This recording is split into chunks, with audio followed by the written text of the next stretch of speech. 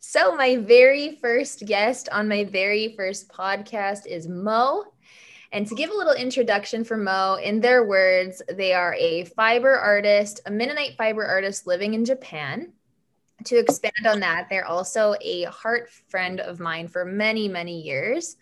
They're a parent to a beautiful little creature, a creative in many areas, including textiles, watercolor, gardening, and breakfast.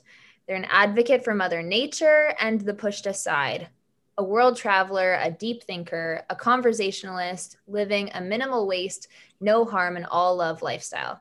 Thank you, Mo, for joining me for this very first episode of Being. And can I start off by saying that you were a very intentional choice for my first episode. So thank you for coming. Thank you so much for the invitation. It's very, very sweet of you. Of course, I couldn't do this first one with anyone else. I feel very honored to have you in my life. I feel most of my best thinking happens when I'm thinking with you. And so this is very intentional on my end, and it feels like a great honor to me that you would say yes. So I'm looking forward to diving right in. I gave a little introduction in my first little trailer podcast about what this whole deal is, but really the big focus is storytelling and getting to know humans on a level that we all mutually understand, which is just what it means to be. And woven into all of our stories, we have these mutual experiences of heartbreak, of love, of responsibility, of anger, of being born, perhaps birthing. We all have these things in common that no matter how different we all are, we still have so much that we share. And I know from our previous conversations that storytelling has a very special place in your heart. In fact, when you and I were texting, you were sharing about where you've kind of been at with what you've been reading and with your mom's story about your grandmother, and those sorts of things. And the way that you were talking to me made it so evident and clear that you needed to be my first guest because you have an insight that I do not have in this area. So I wanted to dig very specifically into your insight and just bounce some ideas off of each other and kind of go from there. I have the benefit of knowing that you care about this area, so I might ask some leading questions that I already know the answer to a little bit, just kind of gets it going. But if there's any area you want to stop me and get me to clarify the question in a way that's not just assuming things about you, I can do.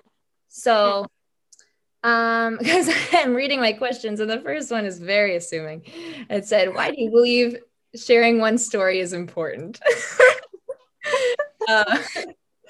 But I basically want to jump into the significance for you in storytelling, and we can go from there. So for me, I never really thought about stories until after my grandfather died, my mom's dad.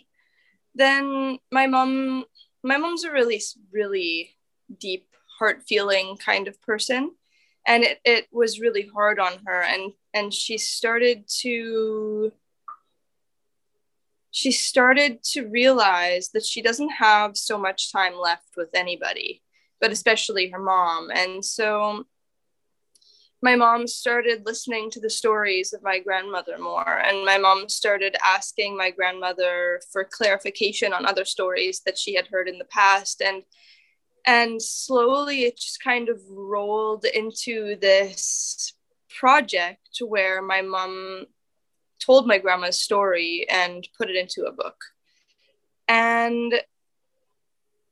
And I got to, from afar, because I wasn't living at home for most of the time my mom was writing it, but from afar, I got to witness my grandma sort of relax into her death, if I can say that properly, if that makes sense. Yeah. And then also to watch my mom experience the way that grandma raised her in its entirety, right? Because we are our stories. What happened to grandma prior to the moment that my mom came into the world has impacted the way that my mom was raised, and has impacted the way that my grandmother interacted with the world, right? So it was just so healing for my mom to get to hear all of these stories that made my grandma. And and it was so healing for my grandma, because my grandma had a shit life. Like she worked, she didn't have a shit life. She worked really hard, and she kept in a lot of feelings that I think should have come out. And because of that, I think that she had a lot of weight on her heart that she never really let out until the moment that my mom wrote the story. And so my grandma just, I mean, getting closer to your death also relaxes you a bit, but it just really seemed like getting her story out there to somebody who listens, sharing those tears, just like putting it out so that you can relax into what comes next. It just felt real. It had a weight to it that I never anticipated it would, and it feels very sacred. Did you get the opportunity to read the book that your mom wrote? The book is just coming out this month. Oh, that's so exciting. Yeah. So it's not been a 5 year long project. Oh, wow. So you haven't had the opportunity to have your hands on it quite yet. No, my mom tells me a lot of stories, especially as they come up, things that I've dealt with, or when I tell her stories about my child, she'll say, "Oh, that's exactly how my mom said I was," or these little tidbits come out, but not in as much entirety as the book. So I'm very excited to read it. Oh my gosh, I would be too. Like to hear about how your grandmother was also a young girl at one time, and Totally. So my grandmother came from a very liberal family, actually, and that's so my grandma and my great grandma and my great grandpa, my grandmother's parents, were very, very liberal and were kind of shunned from the Mennonite community. My grandpa had a Bible, and he shared the Bible with his family. He believed everyone should read the Bible, but in their very conservative community, the belief was that only the pastor was allowed to read the Bible, and the pastor relayed the information back to the rest of the community. So that was really big. But also my grandma was, like me, really strong-willed and very independent and followed her heart. And those qualities weren't really valued so much in Mennonite communities. And so my great grandparents tried to fit her into this box, but she wouldn't fit. And so they relaxed and they said, okay, you can just be. And so they let her be who she wanted to be in a lot of ways. And she had a boyfriend at a young age. They got pregnant, and then they separated, and like through all of this, my great grandparents just had this undying support and love for this daughter who didn't fit into the box. Yeah. And so for me to hear that kind of story about my grandmother and about my great grandparents makes me feel really proud of my lineage, because I didn't fit into the box. And I will never fit into the box, but my grandma didn't either, and that was okay. And it's a different extreme, right? I'm pushing the boundaries a lot, but my grandmother was pushing the boundaries a lot then too. Like, it's so interesting for me because we both grew up in the same area, and we both had grandparents that were largely involved in the church and those sorts of things, and both being Mennonite. And just hearing that is your grandma's experience living in a more liberal family is so fascinating, and must kind of feel like you understand where you've come from, like that you, like it's no accident that you push boundaries, because you have that in your genetics, like you have it in your bones, and your grandmother taught you to do that in Yeah. some capacity, even if, and I don't know this, but even if when you were a kid, perhaps your grandma didn't show that that was who she was, or maybe I don't know how she was towards you, but I know grandparents can have like hopes and expectations for their grandkids that might seem box like, but then hearing that she pushed those boundaries is probably special. What's your experience? How did what would the question be? Was there ways that you connected even after your grandmother's passing, to her, that changed after you heard her story from before and then after? So when I was younger, my grandma was really disappointed that I wasn't a Christian. That was, and for many, many years, that was at the forefront of her mind. So much so that I don't think that she could enjoy my company, because all that she could think about was the fact that I was not a practicing Christian. And so for a long time I was scared to go there, because I knew I would get a lecture every time. And that side of the family, it's very quiet. You know, it's they're very thoughtful, they're very quiet, they're very, very awkward. It's very awkward getting together with my mom's side of the family. But it took some growing up for me. Yeah. And then grandma telling her story, I think, helped her relax. And then when my baby came along, then that changed everything. And then we got to have some really close time together. And the grandma didn't really tell me so many stories, mostly my mom. But now, since hearing her story, you know, most of the stories that my mom has told me have been after my grandma passed. And I feel absolutely more connected to her. If I didn't have this information, if mom never decided to write this story, and if these stories only came out in fragments, I think I would feel like less of a whole person. I really think that I wouldn't feel whole, and I would always kind of feel disconnected. I think like me and my mom had a talk about this the other day, and that I always saw her as a god, as an all-knowing parent that just was perfect. And so I always felt insignificant and not, I didn't feel like I fit in enough, because I didn't know anything about my mom's story. Yeah. And so I'm slowly learning about my mom's stories too, and what it was like for her being a parent. And I feel more whole when I hear these stories, because I can make sense of my life and where I came from. And it's I feel like I remember, like what you're saying, I remember the day that I realized that my mom wasn't a robot. A god. Or yeah. Oh yeah, one or the other. So I remember that, and it felt like I mean, I had a lot of emotions.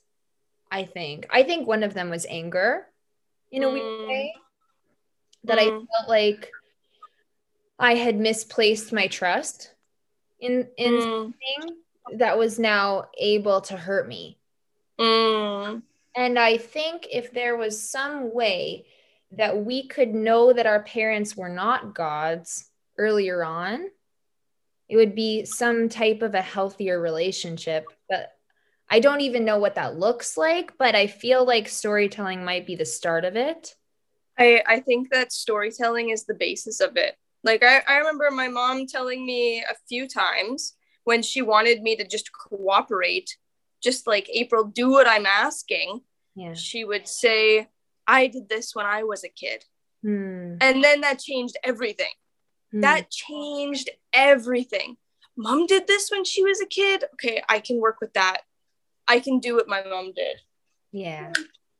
I think you're onto something with storytelling being the thing that helps us to feel like our parents are somebody that we can trust, not in a way that they're like all knowing, all powerful, but in a way that they've actually been through what we've been through.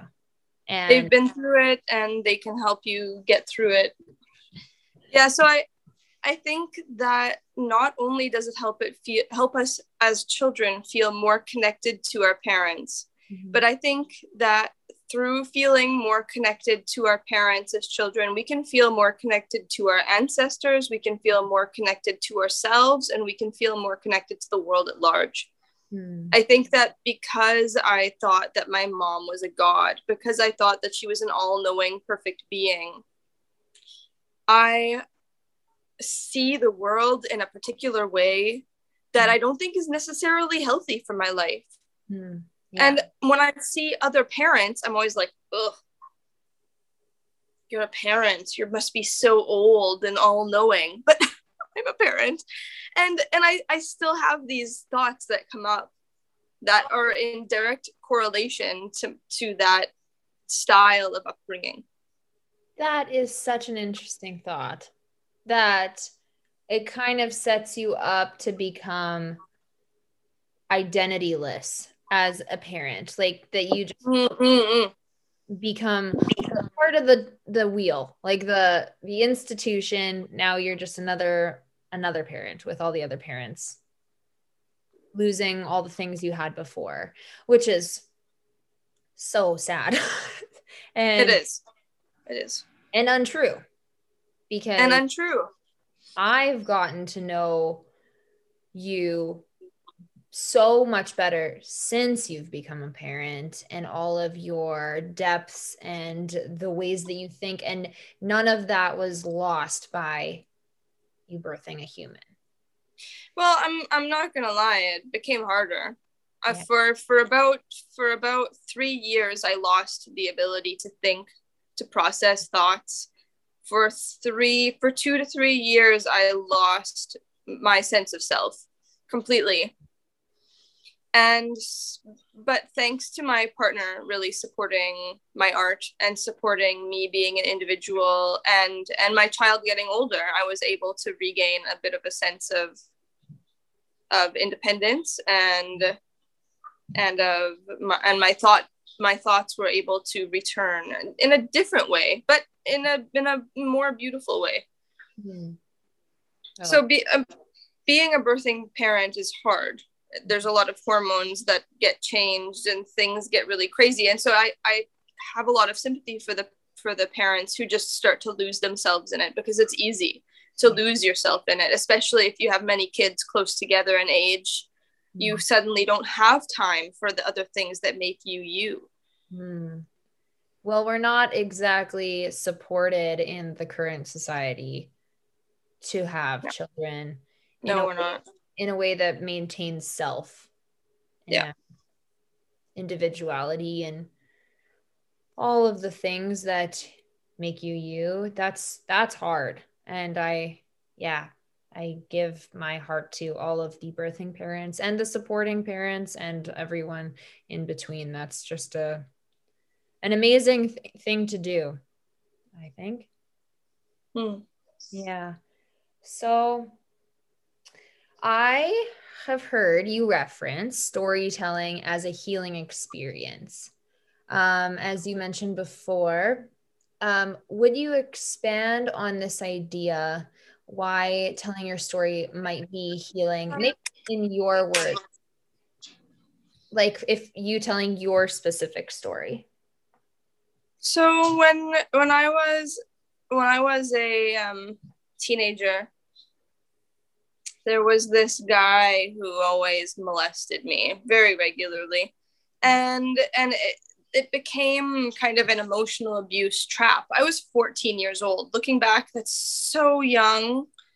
And he was 18 for most of the time. So he knew better than to be manipulating this young child. And so by the time I was able to get the strength to leave the relationship, I was so angry.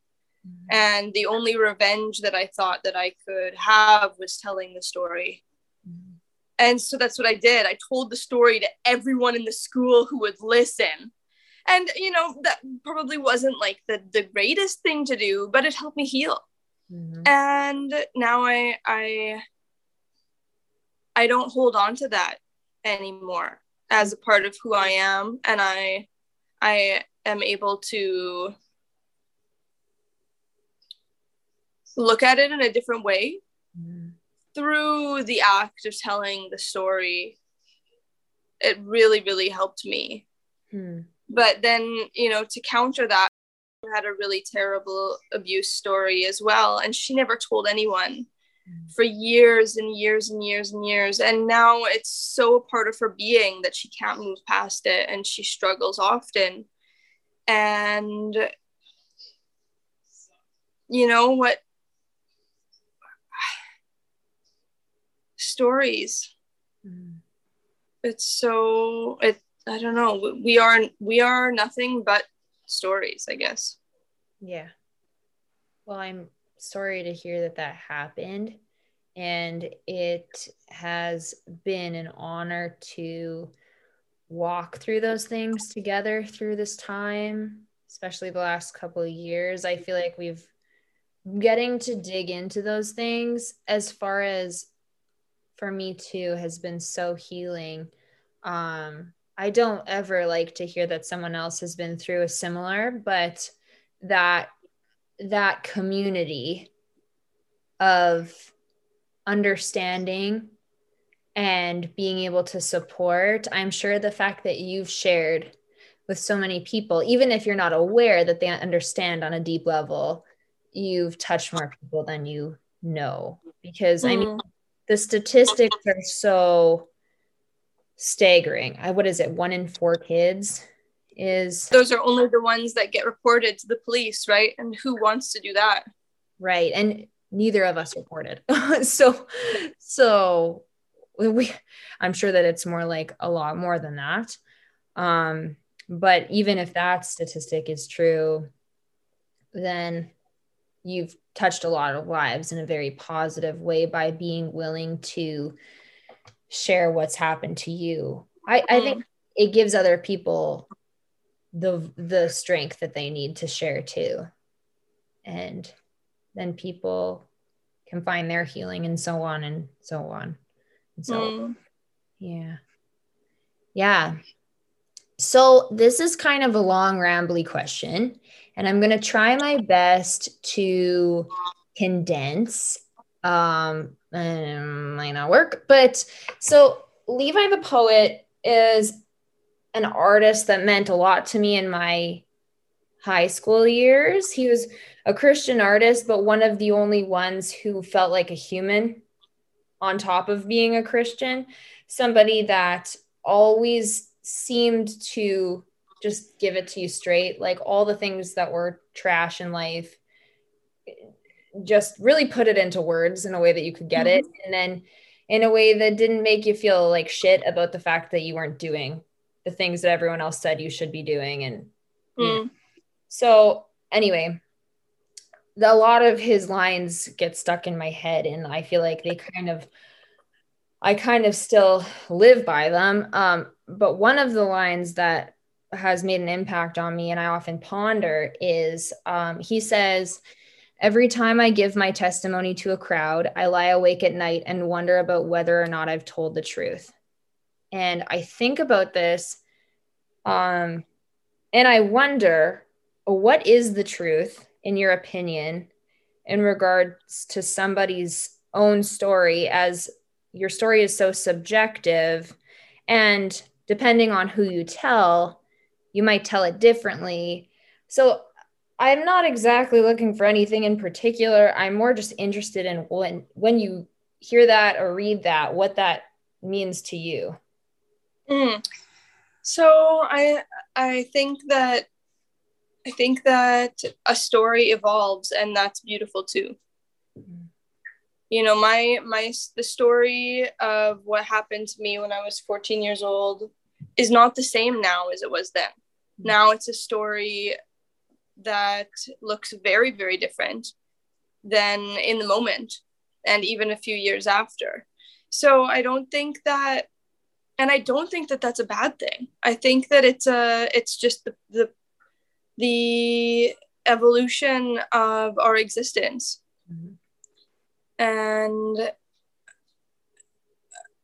And even memories that I have, somebody else will remember differently.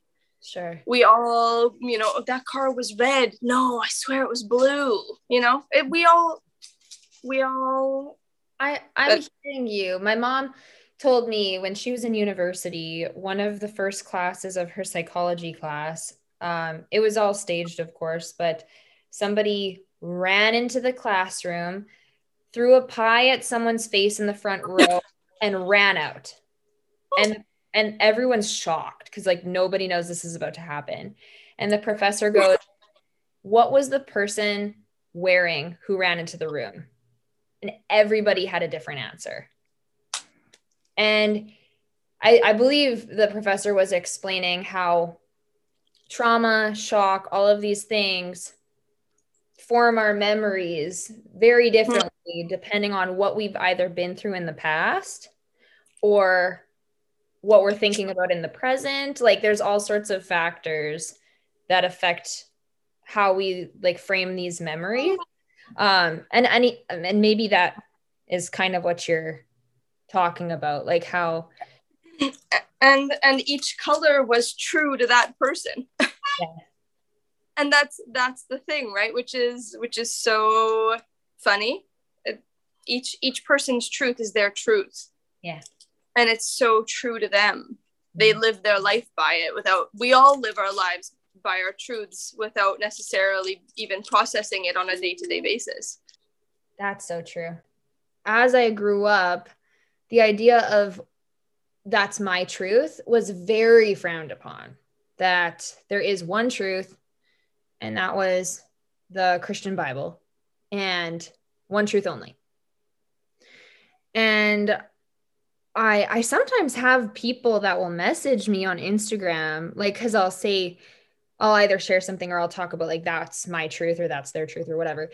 And they'll get quite offended by that idea, as though you're I guess blasphemous would be the word, like that you're taking for granted like the truth of God, and you're not honoring it or that sort of a thing. But I would love, if you want to share what one's own truth means to you, and also why it's empowering to understand that you have your own truth and it's not like a universal code, basically. Yeah, so growing up under the impression that there was only one truth was really scary. That was really horrifying. As somebody who turned away from Christianity at a really young age, from 13, I was already questioning why everyone's so interested in this. Mm. And it was horrifying. I let down my mom and dad every day with my lack of enthusiasm about Christianity. And so I think living the fact that each person has their own individual truth allows me to go through the world feeling confident that I'm okay doing what I'm doing. And it makes, and my belief in that makes other people feel safe around me if they have a differing belief system. Mm-hmm. And I think that that's really important, because I still don't always feel safe going home because I hold on to this idea that I'm not following the truth. Mm-hmm. That's like, I'm that conditioning still follows me. And I think that it takes a long time to break that concept because it's so powerful. Oh man. Yeah. You put that into perfect words. Absolutely perfect. And you can be away from the people that made you feel that way in the start for so long, like months or years, and you can feel like it's all the way gone. And then 1 minute back in that same room or whatever with the same people, and it's not gone. Yeah. That's frustrating. But I'm sure you've set a lot of people free by just being willing to be yourself. Hmm. Even if it might seem on the outside like you're making them uncomfortable or feel frustrated or whatever the emotion or whatever is, there's a lot more, I think, deeper than that. Hmm. So yeah, thank you for being that person for me and for other people too. Well, and to be honest, I try my best to honor everyone's truth. But when I come across somebody who doesn't honor other people's truths, it's really hard. Mm-hmm. It's really hard for me to interact with a person who on the forefront says, this is my truth and your truth is wrong.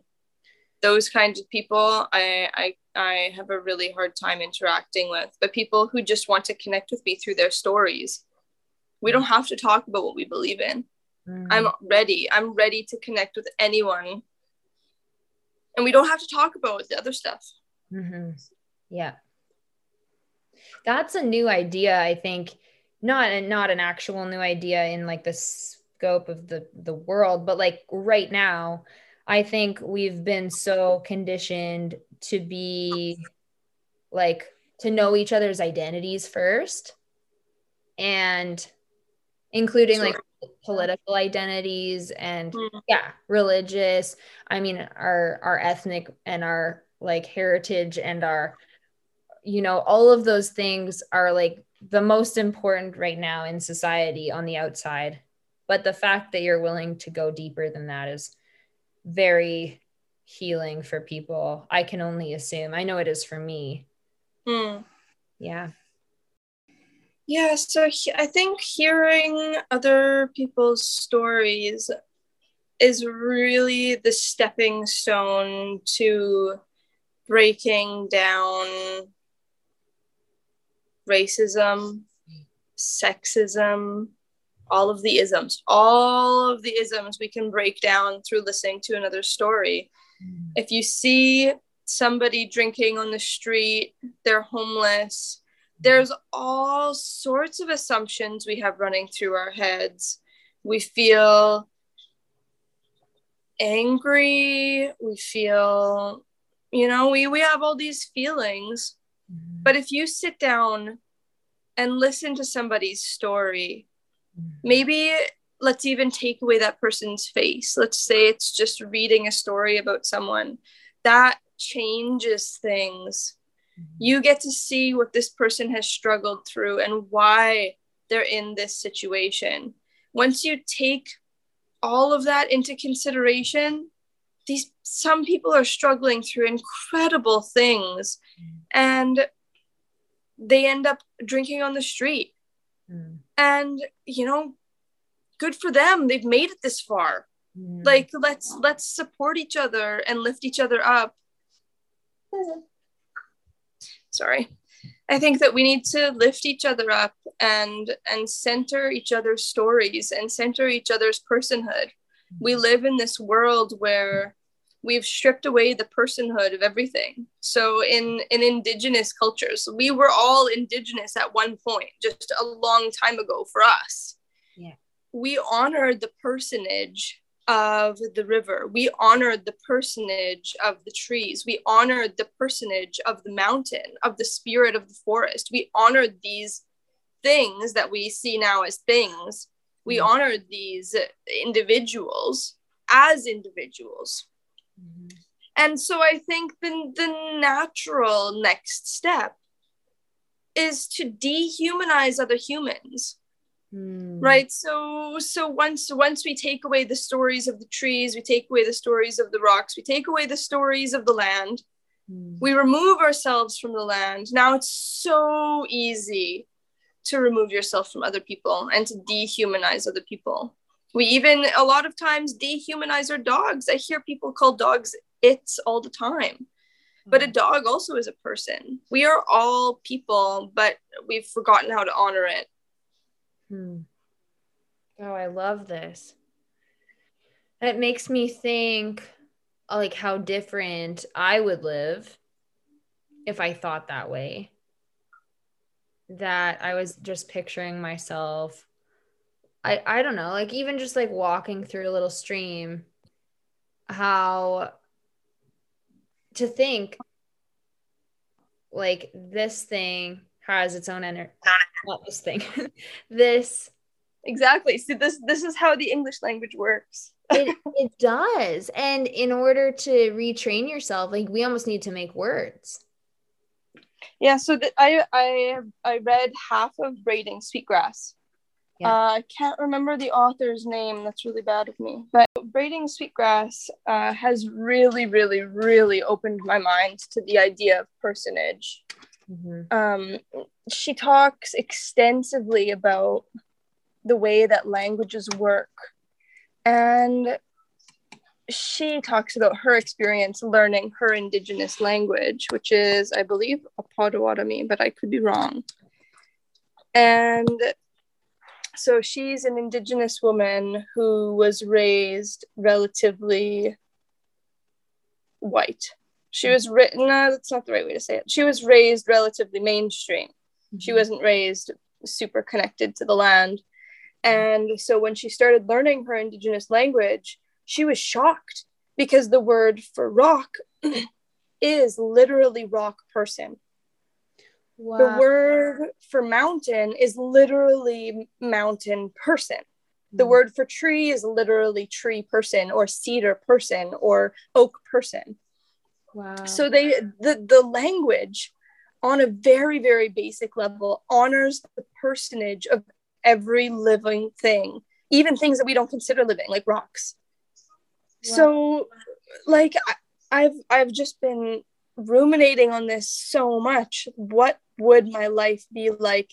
What would the world be like if English honored the personage of every living thing? Wow. Yeah, because I mean lamp and tree are both called it. And they're not, one of them was created from plastics and metals, and the other one grew from a seed and has a one is alive and one is not. Right. And has like the tree has a whole story and like holds memories. Like they've proven that all living things hold memory. Yep. And they grow in such a way that honors that memory, which is well, and the Mennonites know that plants have memories, because when they brought their seeds from Russia, from Prussia, from wherever they came from, when they brought them to Canada, they probably didn't grow great because the seeds didn't have the memory of this land. The seeds didn't have the memory of this weather. So it took a few generations of growing the seeds for them to be able to acclimatize to this land. Wow. Every farmer knows this. Man, I need to put you in my back pocket. You're just walking history for me, and I appreciate it so much. I've been reading a lot of books. The information is my thinking about different information that I've received from books and from lots of books. I listen to a lot of books. I love that. I need to dig into some of those. Braiding Sweetgrass is on my list, absolutely. Yeah, I have valued hearing these things from you so much, because it gives me a different perspective into why stories are important. Like the reason I started this podcast was because I could feel myself just dipping down into depression, coming back up, dipping again, coming back up, dipping again. And I started to kind of record why these dips would happen. And it was often because I was spending either A, too much time alone, or B, too much time in large groups where I didn't feel I could connect with humans on a one-to-one basis. Because I'm quite like an introverted extrovert where I love, like I gain so much from people, but when I'm in a group of people that I feel like I have to mediate for, like I'm listening to, are people comfortable? Are they feeling welcomed? You know, like always absorbing people's energy and trying to make everyone happy and content and feel welcome and blah, blah, blah, blah, blah, I find myself going home crashing, staying in that crashing place. And so the reason I started this was because, like, for the most part, selfish, to ensure there's that time of the week to be able to speak to somebody on a heart level about something that's so valuable, such as their story. And so that was my reason. But then to hear from you, kind of to dig deeper and deeper into how stories are, it connects us back to the first people in Canada, but then also that I like what you said about that we were once first people in another area. Like, we all go back to being first people, and in sharing our stories, we get connected If to, we choose to. if we, very good point, to our history, and become aware that we aren't just, okay, what I was thinking before was that parents, like, okay, I can only speak from our culture. Well, and I want to just backtrack for a second. Yeah, please do. That you said that you wanted to start the podcast on kind of a selfish whim to get the heart conversations that you need. But I would like to challenge that and say that the things that you need and the things that you're craving in life are also your gifts. And so creating something that you can also share with other people is a big gift. Thank you. I appreciate that. I hope I can share, in a way that can make other people feel more connected to themselves too. I was thinking about how when we're born into our family, everything we get taught by them is normal and is what we know. And everyone who thinks differently than us is not normal and can be scary and can even be evil, or all of those other words that we've been taught.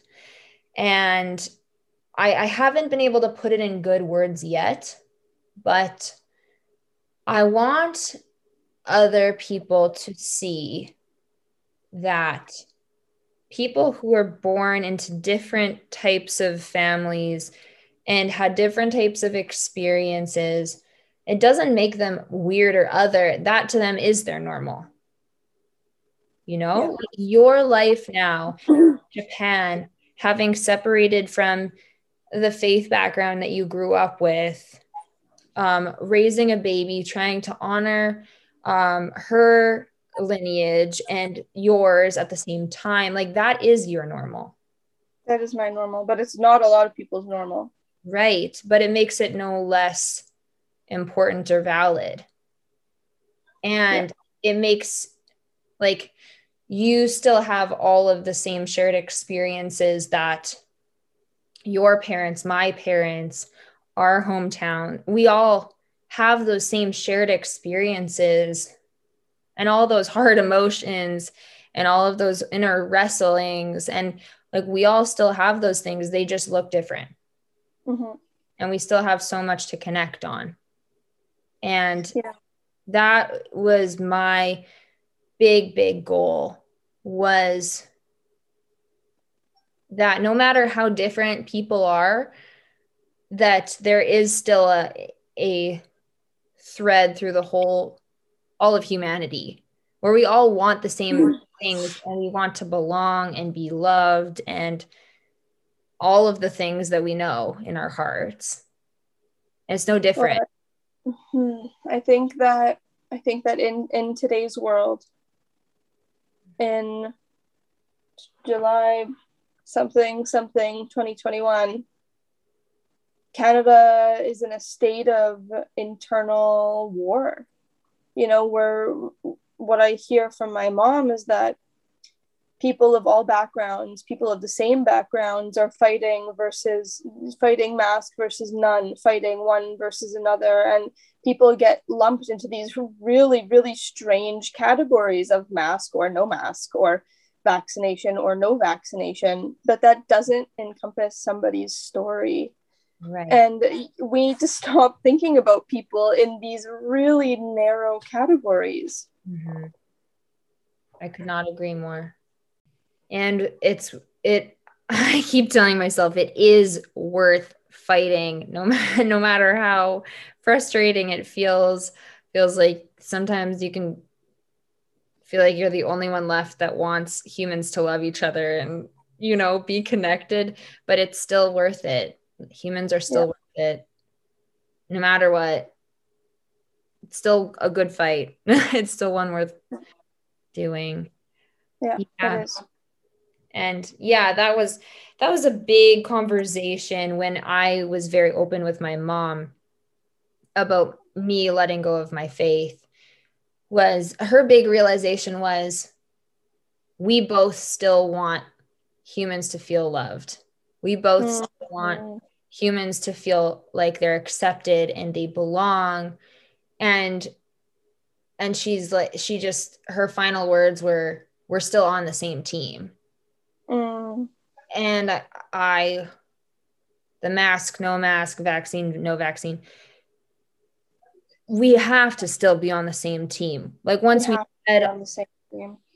We pull all that back and shed it away, there is a part of us, I have to believe we're still on the same team. Everyone wants the same end goal, for us to be in some semblance of normal again. People are just fighting on how to get there. Yeah. What I appreciate so much about living in Japan is that here, this is my perception of Japan.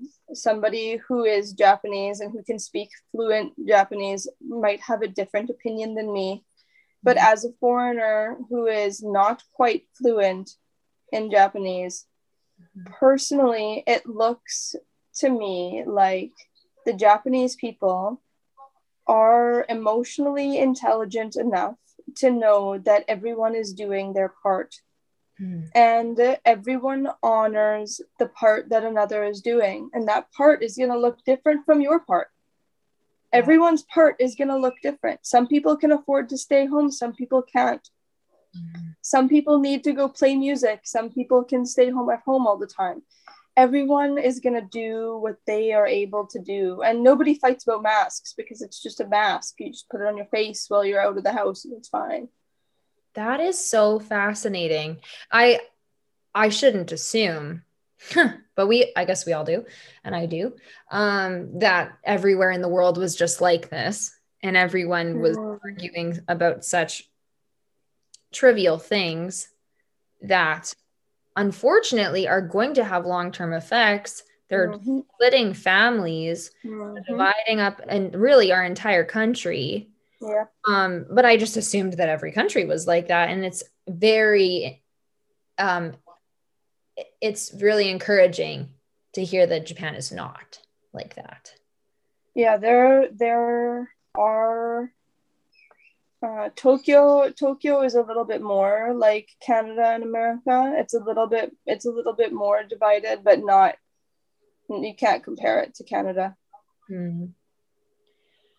Wow. Well, I'm happy that you are able to experience that because it's sure exhausting here. I know we felt it in my own family and my partners and etc. I feel like it's touching everybody, and that's so sad. Disappointing, but yeah, I do hope that the little conversations are the ones that will make the difference. Yeah. I feel podium, whatever is said can be said, but I just feel it's the neighbors connecting with the neighbors, and it's the people having the heart conversations that are doing the work. And I'm glad that you are doing the work. That's excellent. Thank you. Yeah, you're so welcome. I think that we need to stop focusing on the big things and start focusing on on the little things. It's the little things that matter the most. Yeah. When I started to reconnect with my mom's side of the family, then it was all about trying to build relationships outside of Christianity. And so we connect on every other front. We connect with gardening, we connect with chickens, we connect with food, we connect every other way that we can. And then we leave one out. And I think that we need to connect in every way that we can and leave the masks out. And we need to connect in every way that we can, however we feel comfortable, right? Like, if you only feel comfortable visiting me with a mask on, I'm not going to judge you for that. You can wear a mask.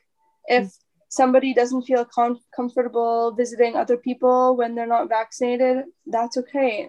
Use a Zoom. You can come via, but let's not judge each other on it, and let's just all agree that we're working to the same end. But that's not the way that the government portrays it either, right? Yeah, we're not exactly supported to feel that way. No. So it does take quite a bit of wrestling to see it any other way.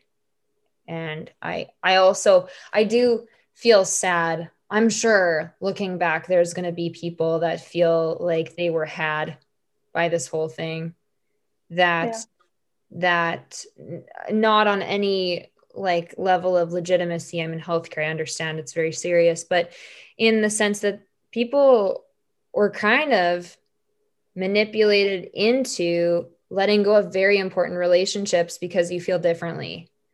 Yeah. And that's so, I can only assume that looking back, there's going to be regret. Yeah. And I would love to see, that those relationships can be fixed again, and, all of that are, but I do also think that it has exposed a lot of really important things. A lot of the isms you were mentioning before have come out because of the shakeup that's occurred due to this whole situation, which has been good. So I'm hoping that then it will be net positive, but hopefully. But it's seems to be the long way around. But anyway, your time is very valuable, so I don't want to take it. I know you have stuff as well at home. Yeah, I want to close with saying that a lot of the information that I've been learning from is Indigenous knowledge. And I want to just acknowledge that I am not Indigenous, and that these truths that are bringing me back to my personhood are from Indigenous cultures, and I want to just value that and honor that.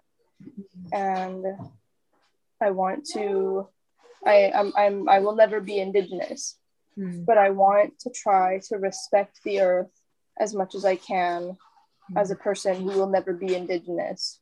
And so I want to just say that. I think it's important to say. Absolutely. Yeah, thank you for sharing that. I'm so thankful for how you are bringing these things to my life and inspiring me to go and do my own learning. And I'm sure you'll inspire others to do their own learning, because quite clearly there's a lot of very good and very timely lessons to learn from the people who this land belongs to. And so I thank you for taking those and putting them in your own words and honoring them. I appreciate that so much. So thank you. Thank you. Yeah, of course. Yeah. Well, my dear friend, thank you again for sweating this out for the sake of the podcast. Absolutely. It was a lovely talk. It was a lovely talk. I look forward. I'm having Mo back on again at some point, if they would like to be able to share their own story, as bits and pieces have been shared, but there's so much more to dig into. And they have such a beautiful life and lots to learn from. I know I have, so I'm sure others will too. But yeah, thank you for making the time. I so love and value you, and I hope you have a great rest of your day. Thank you so much. I hope you have a great rest of your day too. Thanks.